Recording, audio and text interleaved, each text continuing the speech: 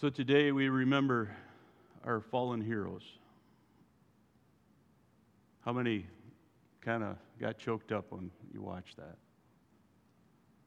I know that's about the third time I'd seen it, and it's still, wow. I never served in the military. My dad did. My wife's dad did. But thank you to all of you who served, who have lost loved ones. God bless you. Our prayers are with you, those who have lost loved ones. There are still soldiers that die today all over this globe, representing the freedoms that we often take for granted. And they're continuing to fight to ensure that you and I are able to meet like we are here today, like we will be next Sunday. Thank the Lord for men and women who love this nation enough to fight for it. Would you bow your heads as we pray? Lord, we ask you to bless our heroes, their families, Lord, especially as they continue to represent our nation to this world.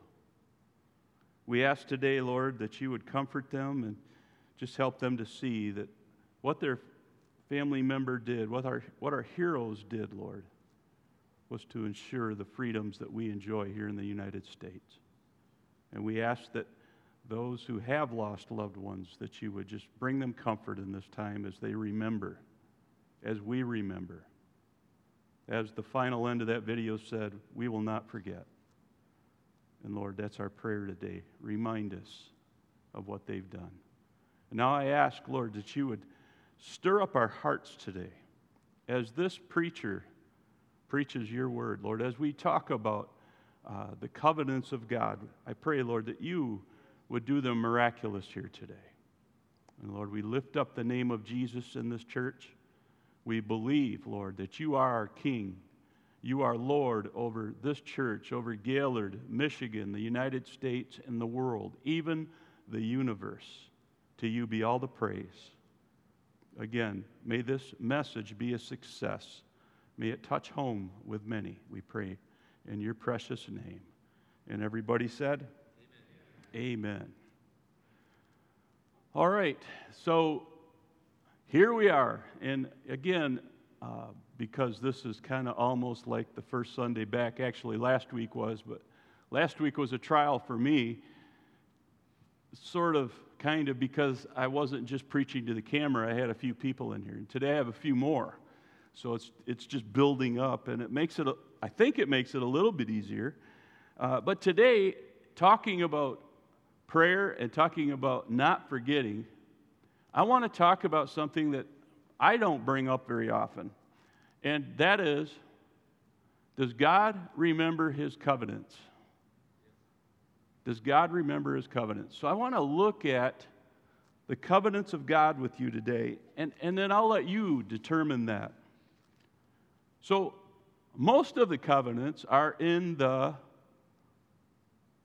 Old Testament, right? And that's a book that's the side of the Bible that a lot of Christians today kind of avoid. But we shouldn't. One of the things that I love about going back to school is that I'm learning the beauty of the Old Testament and what God said and did in that part of the book. It's amazing. It is absolutely amazing when you see that Jesus, though it's not always by name, in fact, often it isn't, but it's an allusion to His coming. From the very beginning, Jesus was there.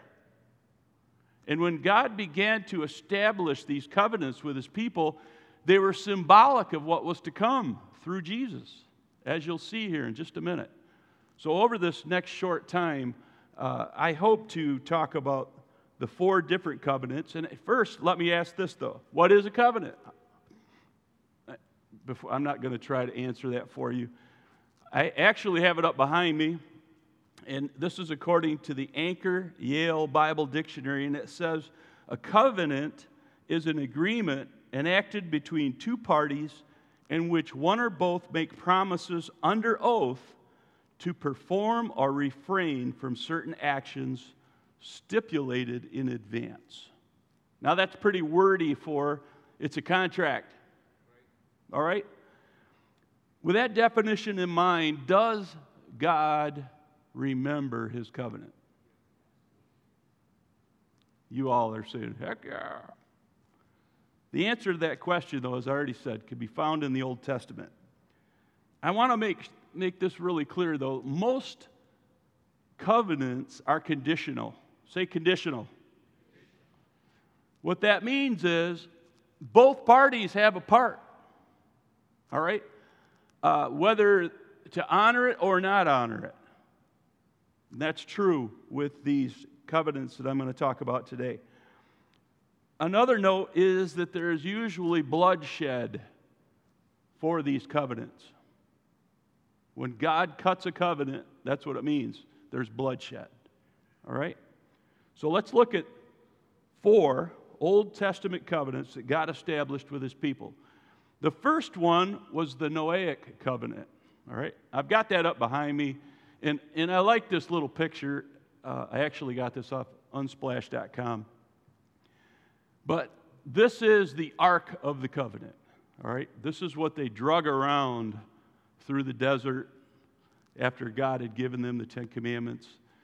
And it housed all the cool stuff. Aaron's rod that budded and some manna, you know. I don't know what that was like because as we read Scripture, it says that manna only lasted a day. So I don't know what it looked like 100 years later, but anyway. The covenant with Noah was between he and God, but the benefits were for his family and those to come. All right? That covenant came, how many remember? After the Lord saw how wicked man had become, how sinful man was, he said, why did I create them? It's one of the few times you saw God say that. Why have I created them? And then he said, you know what, I can't take this anymore. I'm doing something about it. And he sent a worldwide flood. All right? Now this is important to remember this because it's the only time there was a worldwide flood. I'll talk about that again in a minute. But God's plan was to destroy all life that walked on the land, including man. But he kept a remnant, didn't he? Through Noah. He said, Noah, I want you to build a boat, a big boat. You could see this boat that was created or built similar to the one in the Bible down at the Creation Science Museum. It's amazing. You can see that thing from miles away. It's so big. If you ever get a chance, go down and look at it, go through it, because you really do get a sense of, you know what? It's not as miraculous. I mean, it was miraculous, don't get me wrong.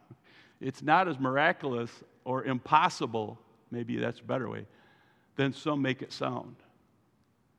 God said, all right, I'm going to send all these critters to you. You just stay there, you build it. I'll send the animals, 2 of every kind. And then there were a few that he added a few more because they had to eat. All right?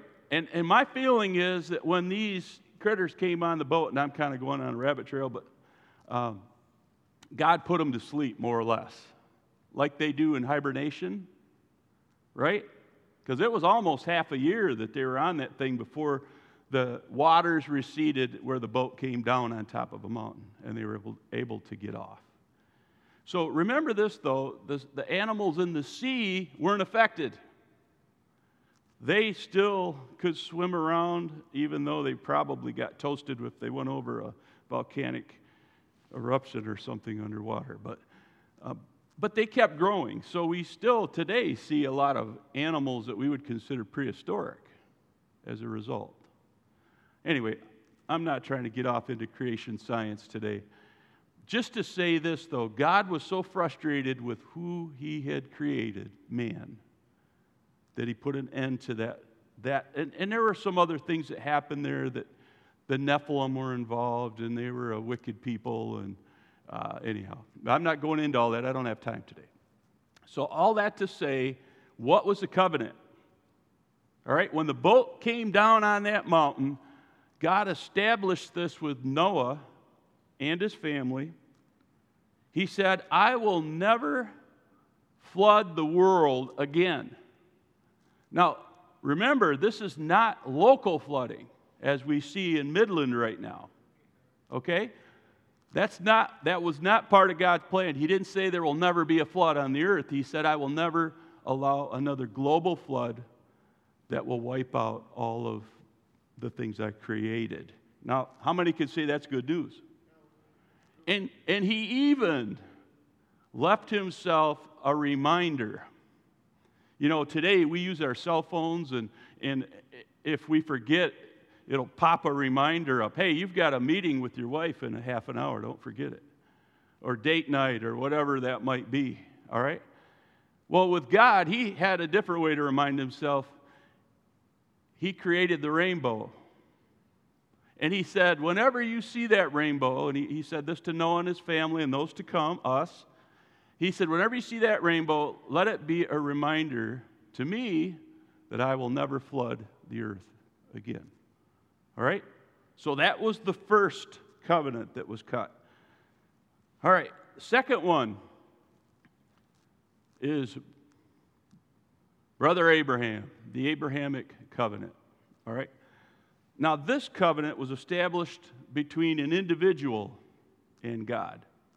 God said, Abraham, I'm going to do some amazing things. I want you to look up, and I want you to see all the stars in the sky, and I want you to realize that someday your ancestors are going to be multiplied like that. And Abraham's going, why? Because he was 99 years old, and his lovely bride was 90. Now, listen, maybe things were different back then. Maybe they had better makeup. When you hit 90, come on. Things don't work like they used to from what I've seen, right? Especially the female parts. But apparently, God was able to do a miracle there, and he impregnated through Abraham his wife Sarah, all right? And 9 months later, they introduced to the world little Isaac. Hallelujah. God followed through with what he said he would do, this covenant. Now, this is the other side of this.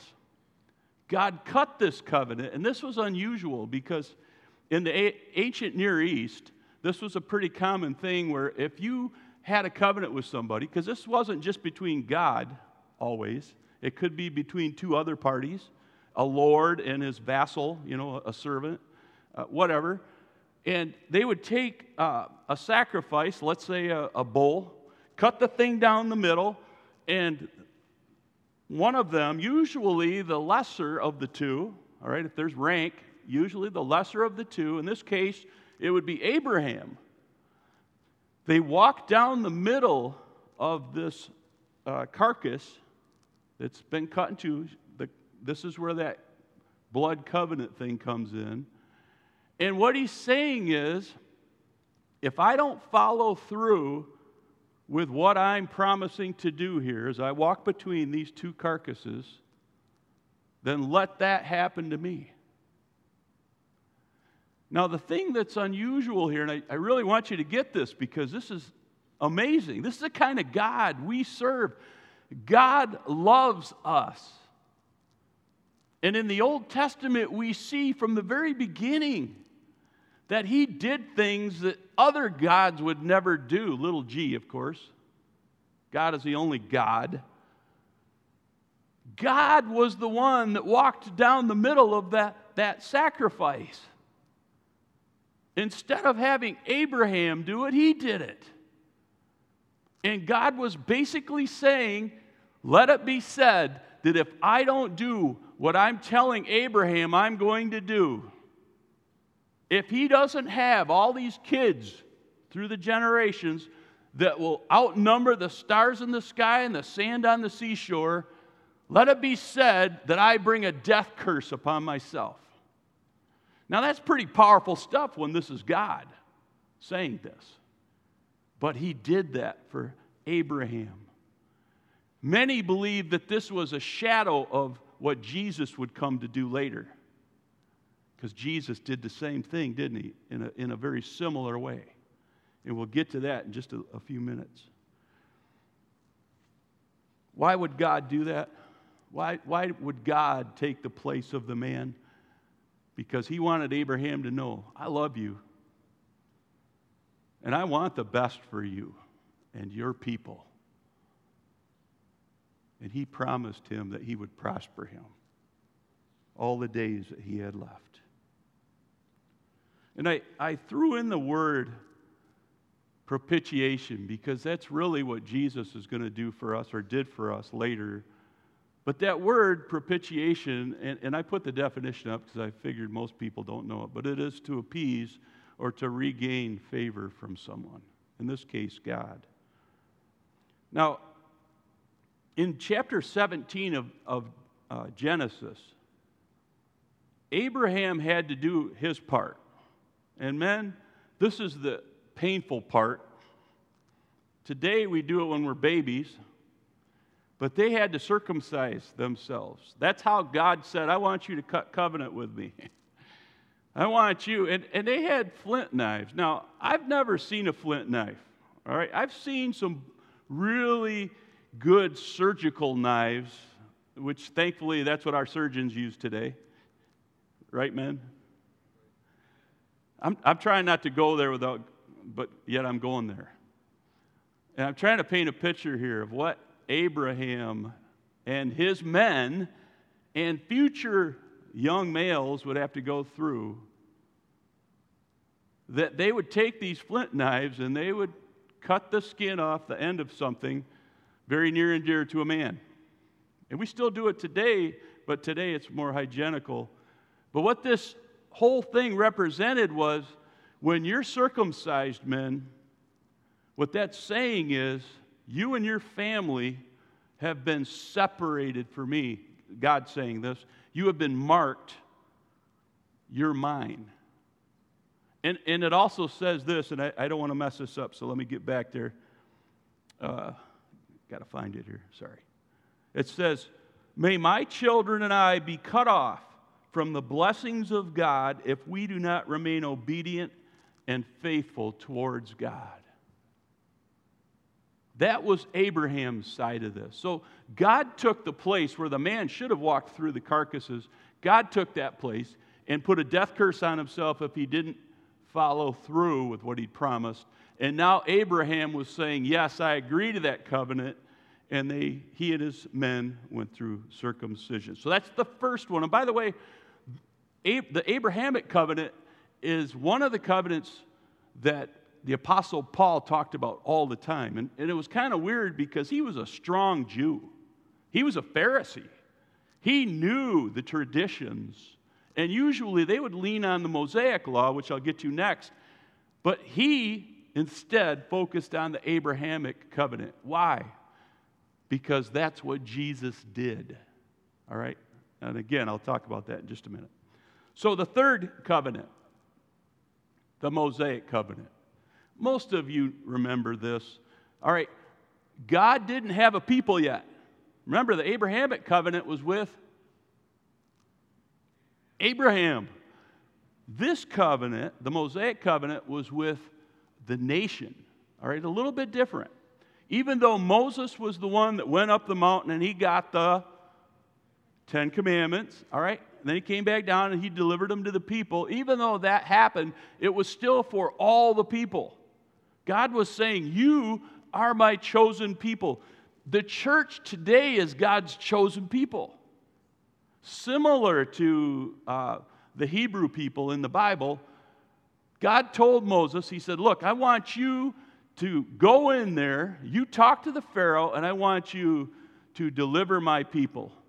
They've been in bondage 400 years. And remember, these were Abraham's ancestors. all right? Now it's kind of a different thing, though, because they're in bondage. Abraham was free to roam. He was nomadic. Not so with the Hebrew people. They were in bondage to Egypt. They were building those giant pyramids that we see today.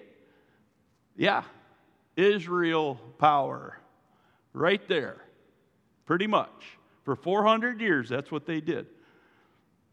If you read the Old Testament, you'll see what I'm talking about. And of course, where do you find that but the book of Exodus? Thank you. Somebody knew it. Because they exited Egypt. So Moses comes in, he does his part finally, and he takes the people out, and then we have the parting of the sea. I'm going through a lot. I'm just trying to get to the covenant part of it, but I got to build it up a little bit, right? So the Red Sea's parted, all the people go through, the chariots are coming fast on their heels. They want to kill them because Pharaoh changed his mind again, like the 10th time, right? And of course, God collapses the water back on them and they all get killed. Whoops, I guess that wasn't such a good idea. So God freed his people with Moses' help leading them. They're out in the Sinai desert, and the Bible says they were there 40 years. But what I want you to get is the covenant that God cut with them was conditional. Say that again. Conditional. All right. That means that they had a part.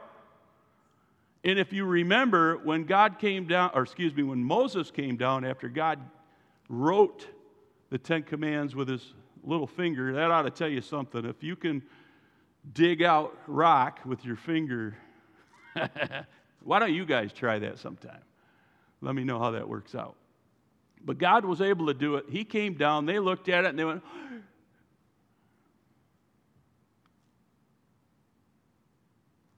what happened? Anybody remember the Ten Commandments? What happened? He came down while he was up there. They're down there doing what? They're melting their gold down so they can build their own little god made in the form or image of a calf. And God didn't smite them. He was pretty angry. So was Moses. Moses was like, really? I wasn't up there that long. And what did he do?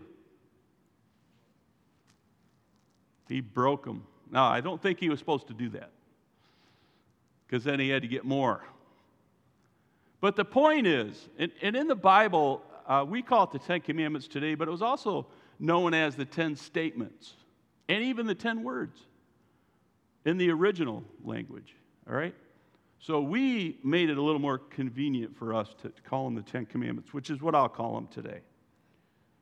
Basically, what the 10 Commandments said was, if you will follow these, God was saying to his people, then I will bless you. But if you don't, the result is going to be curses on your house, on you and your house. Even to the 4th generation, which is way out.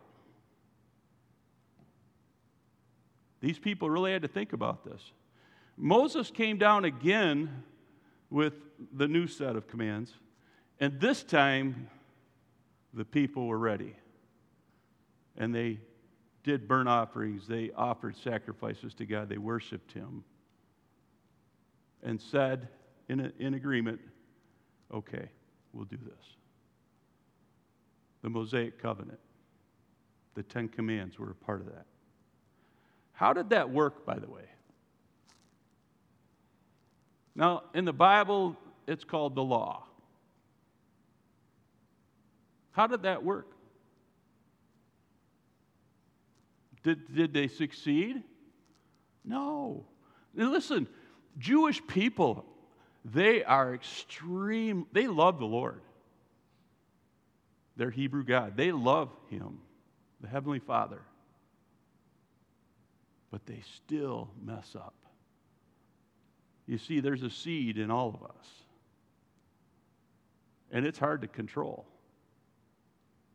And often we do things that we don't even want to do. We sin against our neighbor. We sin against God.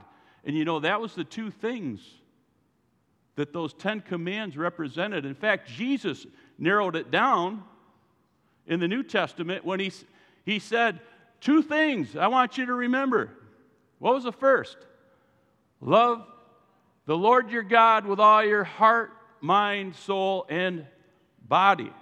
The second is like it. Love your neighbor as yourself. And Jesus said this sums up all 10 commands.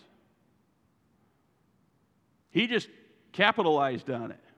If you love the Lord your God with all your heart, mind, soul, and body, and you love your neighbor like yourself, you are holding up the 10 commands. That's pretty cool, huh?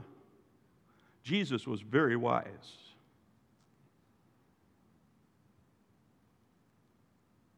Finally, there was the Davidic covenant. I keep missing my cues here. If I can back up for a moment, Saul was the first king of Israel. You have to understand that the book of Judges is all about leaders that God put in place to lead the people of Israel, but he was their king. Now the people were belly aching. I don't want to have to do this. I want a king like the Assyrians have. We want a real king, a man king. And on they went. And God finally heard enough of it, and he said, all right, if I'm not good enough for you, you pick your own king, whatever. And it's interesting that they went after the guy who was head and shoulders above everybody else, handsome, and everybody liked him. He was charismatic. That's what we would call him today. Charismatic. That's who they chose. Now, I don't know if this happens today, but I'm thinking it might. That we go after the better-looking people. It's not very often that you have an ugly president, and I'm not going to name any. I'm just saying, it doesn't happen. People always look on the outside. And God knew that. So they picked this guy, and of course it wasn't long that he started saying the wrong thing, doing the wrong things. He was messing up royal. And God finally said, you guys really need a real king. You know what? I've got somebody that I'd like to put in there. So he says this to the prophet Samuel. He says, Samuel, I want you to go to the house of Jesse, and I want you to pick the man that I want you to anoint for king. Now, here's something else I just learned. Saul wasn't anointed king. When Samuel anointed him, he anointed him prince. I didn't know that. That's pretty cool, isn't it? There's something maybe you didn't know already. Because that wasn't God's choice.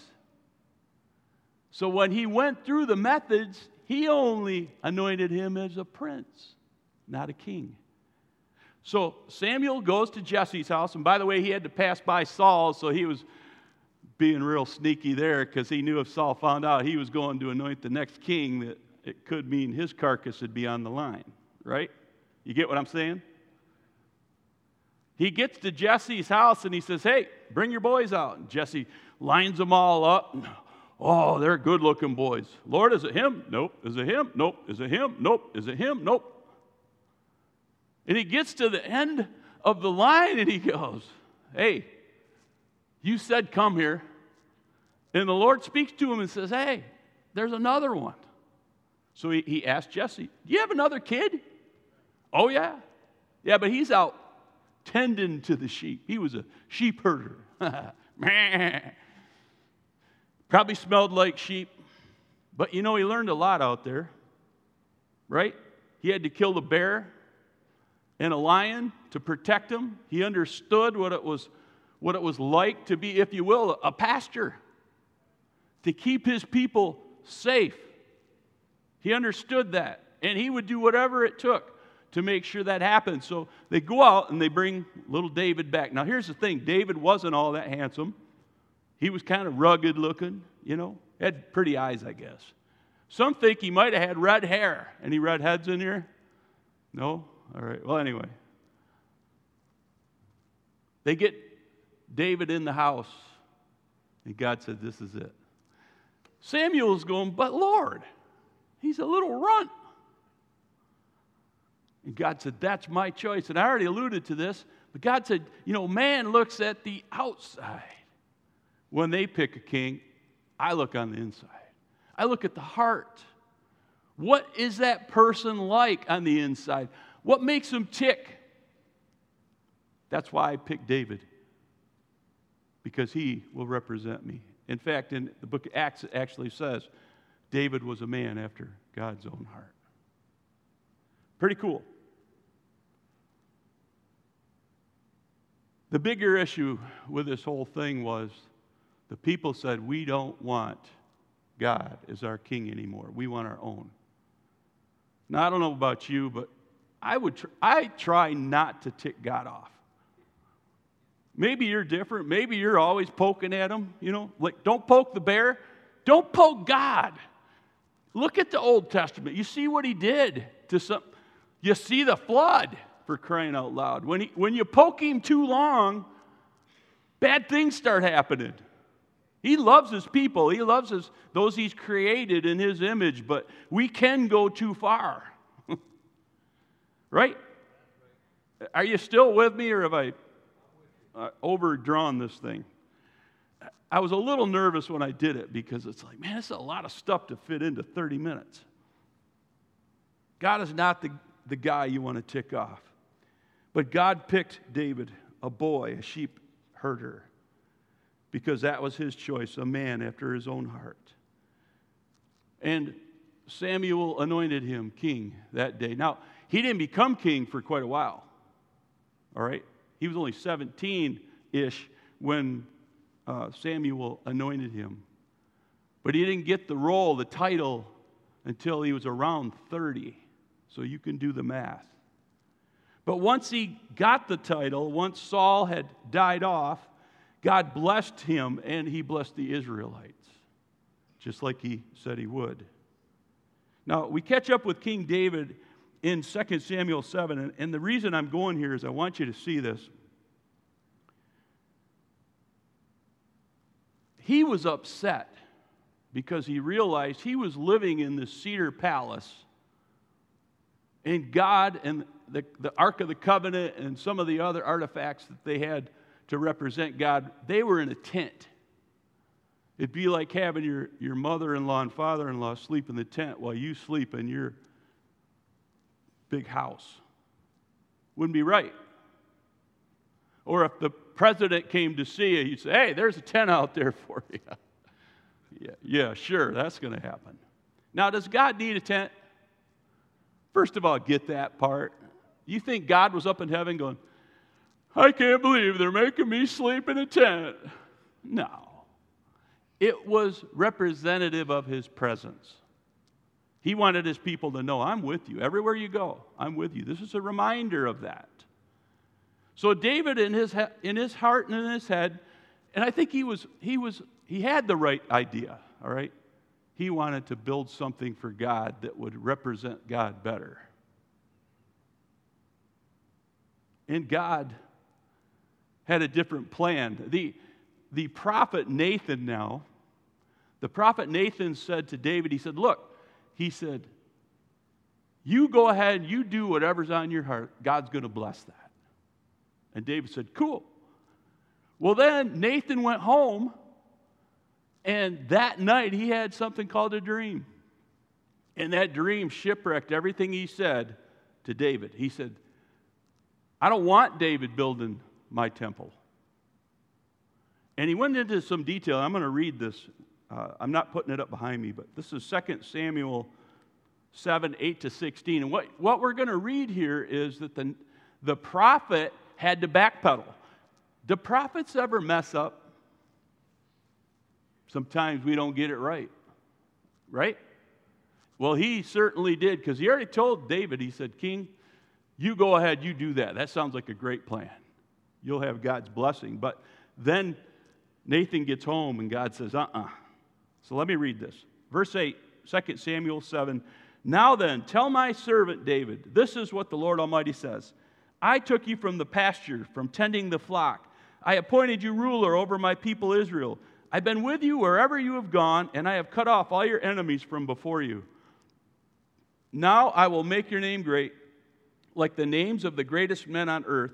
I will provide a place for my people Israel, and will plant them so they can have a home of their own and no longer be disturbed. Wicked people will not oppress them anymore, as they did at the beginning and have done ever since the time I appointed leaders over my people Israel. I will also give you rest from all your enemies. Now starts the covenant part. In verse 11,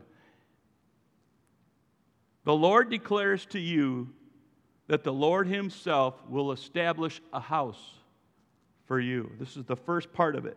When your days are over, he says to David, and you rest with your ancestors, in other words, when you die, I will raise up your offspring to succeed you, who will come from your own body, and I will establish his kingdom.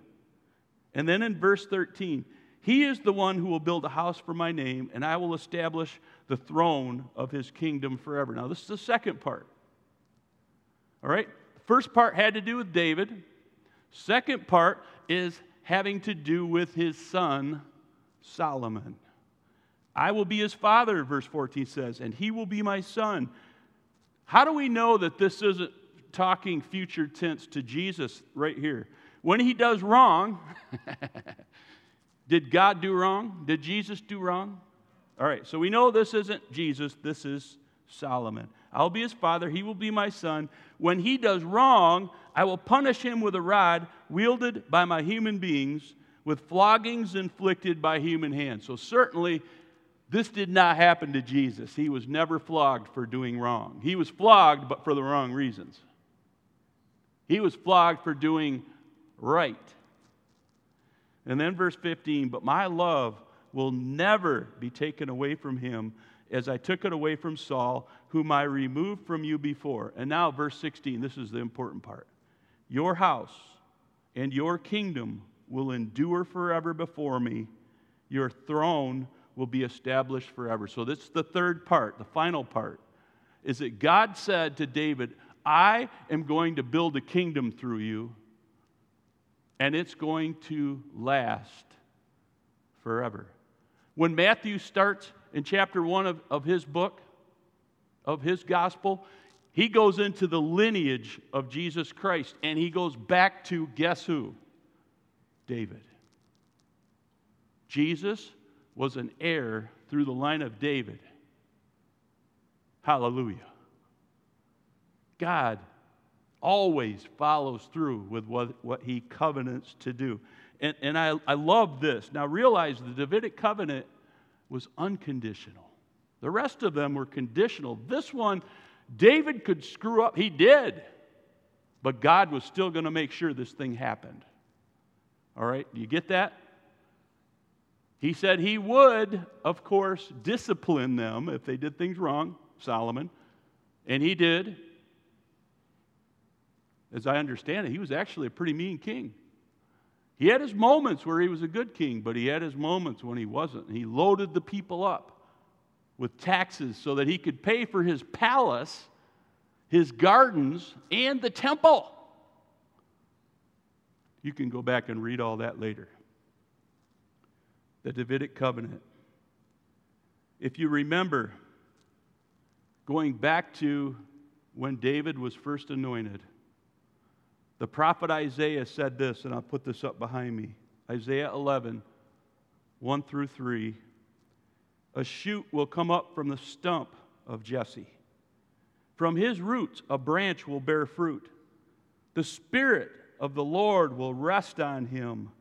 The Spirit of wisdom and of understanding, the Spirit of counsel and of might, the Spirit of the knowledge and fear of the Lord, and he will delight in the fear of the Lord. Who's this talking about? Jesus. Jesus. And if you go on in Isaiah 11, you'll see he's talking about some pretty major things happening. The prophet Isaiah predicted that through the line of David that a branch would grow. He was identifying Jesus Christ, the Son of Man, a.k.a. the Son of God. His kingdom is going to last forever. And that's good news to us. So why did I bring all this up? Because as we saw in the Old Testament covenants, God was always faithful. He made sure that even if the people weren't, and they weren't quite often, the only time those covenants came to an end was when the people stopped keeping them. But God never stopped keeping His end of the bargain. Are you still with me? There's one final covenant. We just read a little bit about that. We find it in the New Testament. So we go from the Old Testament and the four covenants that we just read about into the New Covenant, which was established by the one, the only Son of God, Jesus Christ. He established the New Covenant. The beauty of this covenant is it too is unconditional. Now, I say that. There are things that you and I need to do if we participate with it. We're supposed to pick up our cross and follow Him, meaning Jesus. We're supposed to love our neighbor as ourselves and love the Lord our God with all our heart, mind, soul, and body, as Jesus said. But as far as the actual covenant cutting, we had no part in that. Jesus took the whole thing on Himself. He carried it out Himself. Jesus became the Lamb of God who takes away the sins of the world. He was sacrificed for the propitiation of our sins. You still with me? He cut covenant with God so that we wouldn't have to. But His covenant doesn't come to an end because He was the perfect sacrifice, the perfect offering, sinless. His covenant lasts forever and ever and ever. And those who call upon the name of the Lord will be saved. Hallelujah. I think that's pretty good news. Now, some believe the most, I'm going to say this, I got to be careful how I say this. The Jewish people feel like the Mosaic covenant was eternal. But if you really look at the Bible, especially the New Testament, it was not. All right? Here's one of the proof texts.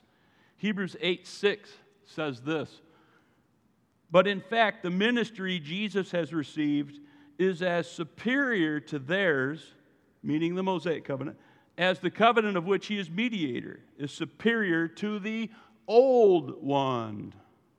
Since the new covenant is established on what? Better promises." Jesus, and listen, Jesus didn't come to abolish the old covenant. He built upon them. He fulfilled them.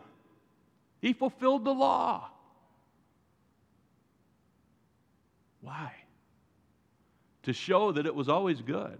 Man's the one that was corrupt, thanks to our initial ancestors. God made a way where there was no other way. Now Jesus comes in. He walks down the middle with His own body. He literally took the death curse upon Himself so that you and I would have life and life in abundance. I think that's pretty good. That's good news. And today we are God's chosen people, similar to the Israelites, the Hebrew people. Now you and I are. I talked about this last week in 2 Peter. We are a royal priesthood, His chosen people, after we have accepted what Jesus did for us. So my question to everyone here, to you online, have you covenanted with God yet? And you know, it's a little different for the modern church. We don't have to cut ourselves. What represents the cutting or the covenant making on our part is water baptism. What does it say? It says when you go down, it's like the old man dying, right? You die to self, and when you come back out, you're the new man. And I think that's what this verse says. 2 Corinthians 5:17, therefore, if anyone is in Christ, the new creation has come, the old has gone, the new is here. So this is what we do when we say yes to Jesus, when we get water baptized. We're saying to the world, from this day on, I will serve Him and Him alone. And that's what God expects from each of us.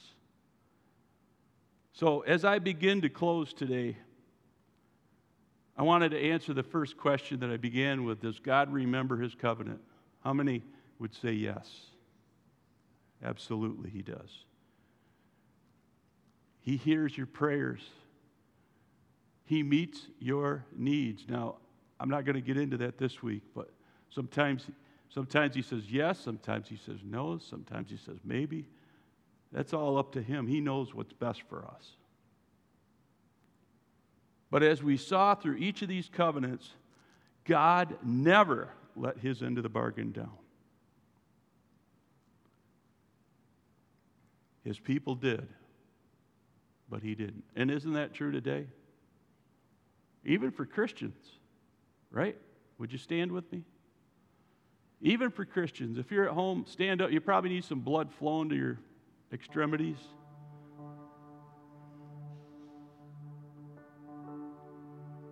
God has come up with a way for us to spend forever with Him, and that's through the new covenant, through the blood of Christ. Jesus died for one purpose and one purpose alone, and that was to become the sacrifice for us so that we wouldn't have to be sacrificed. He took our place. He met the requirements of the law through His shed blood when He became that lamb who was slain. Otherwise, you and I'd never be able to get to God. We wouldn't be able to go to heaven when this body gives out. But God loves His people. That's proven, right? We looked at 4 covenants in the Old Testament and then the new one. In each one, it shows that God loves His people. And He loves me and He loves you. And He wants a relationship with us. That's the other part I didn't really get into today. He spent time with His people. Here He is up there running the universe, and He takes the time to be with His people. What God does that? What God takes the place of His vassals, His servants? Only one. Only one. And because of that, we can be called chosen and get the blessing of God on ourselves, on our family, on our kids to come. As I see my little granddaughter running around, I'm reminded of how blessed I am. And I'm sure many of you are in the same place. God wants all of us to be with Him forever. But we have to do our part. We have to say yes to Jesus, become water baptized. This is important. And cut that covenant with Him, saying to the world, for the rest of the days I have left, I will honor Him with my life. All that I am, all that I have, it's yours. Would you bow your heads?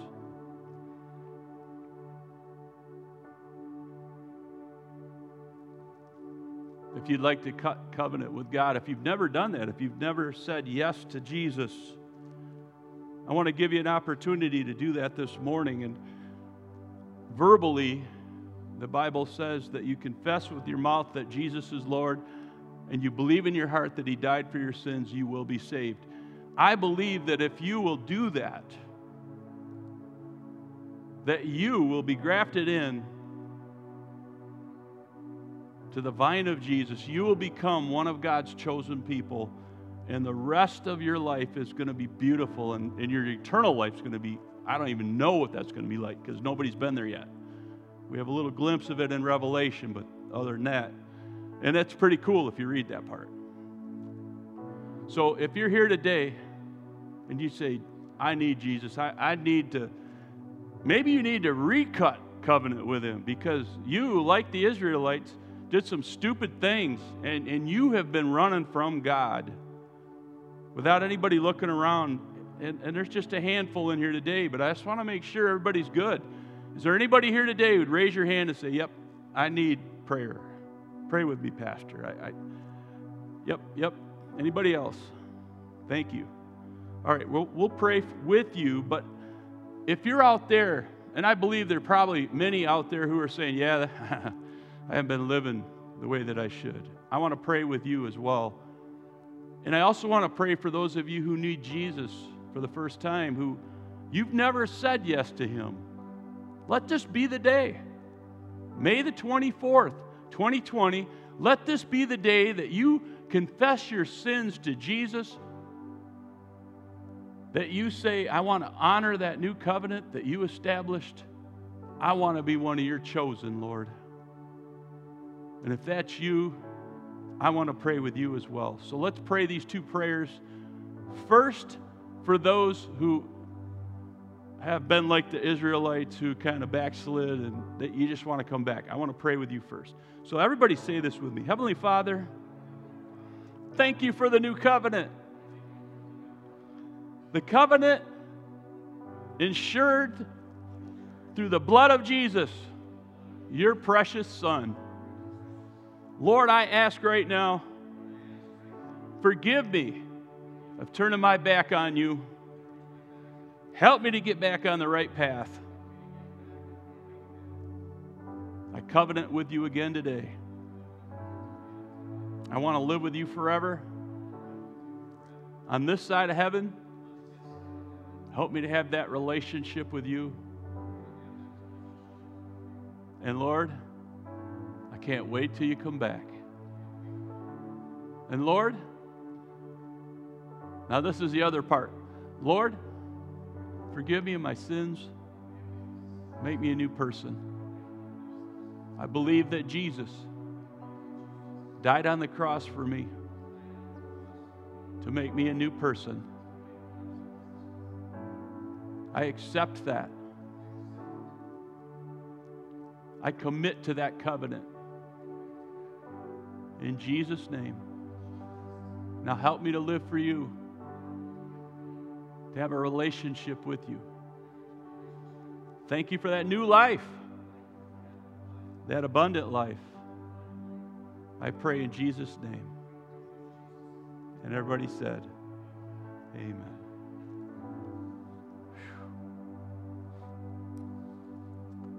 That was a little longer than normal.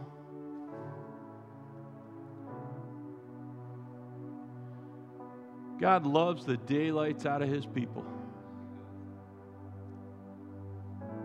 Let's purpose in our hearts to remember that the Old Testament shouldn't just be ignored. Let's go back and dust off some of the older books and realize the beauty. 40 authors, 66 books. And I want to tell you something.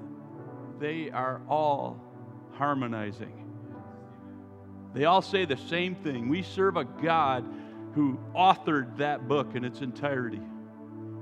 And we can believe it historically, theologically. It came from Him. And we ought to get to know it, because when you get to know God's Word, you get to know Him. Father, again, we thank you for this time together. We pray even before next week, Lord, that you would bless the service as we come back together on Pentecost Sunday. where I'm certain I'm going to end up talking about the Holy Spirit, your Spirit.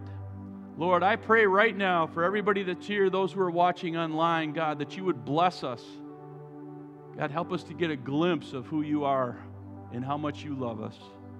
Keep us on that straight and narrow path. For Jesus said, wide is the gate that leads to destruction, but narrow is the gate. I said that wrong. Wide is the path that leads to destruction. Narrow is the gate that leads to eternal life. That means that not everybody's going to go to heaven, but I want you to be there. So, Lord, get us there, we pray, in Jesus' name. We love you. Bless Pastor Roger, Lord. We pray for a good report for him. And again, we just commit he and Mary and his family into your hands. In Jesus' name, amen. God bless you. Have a great week.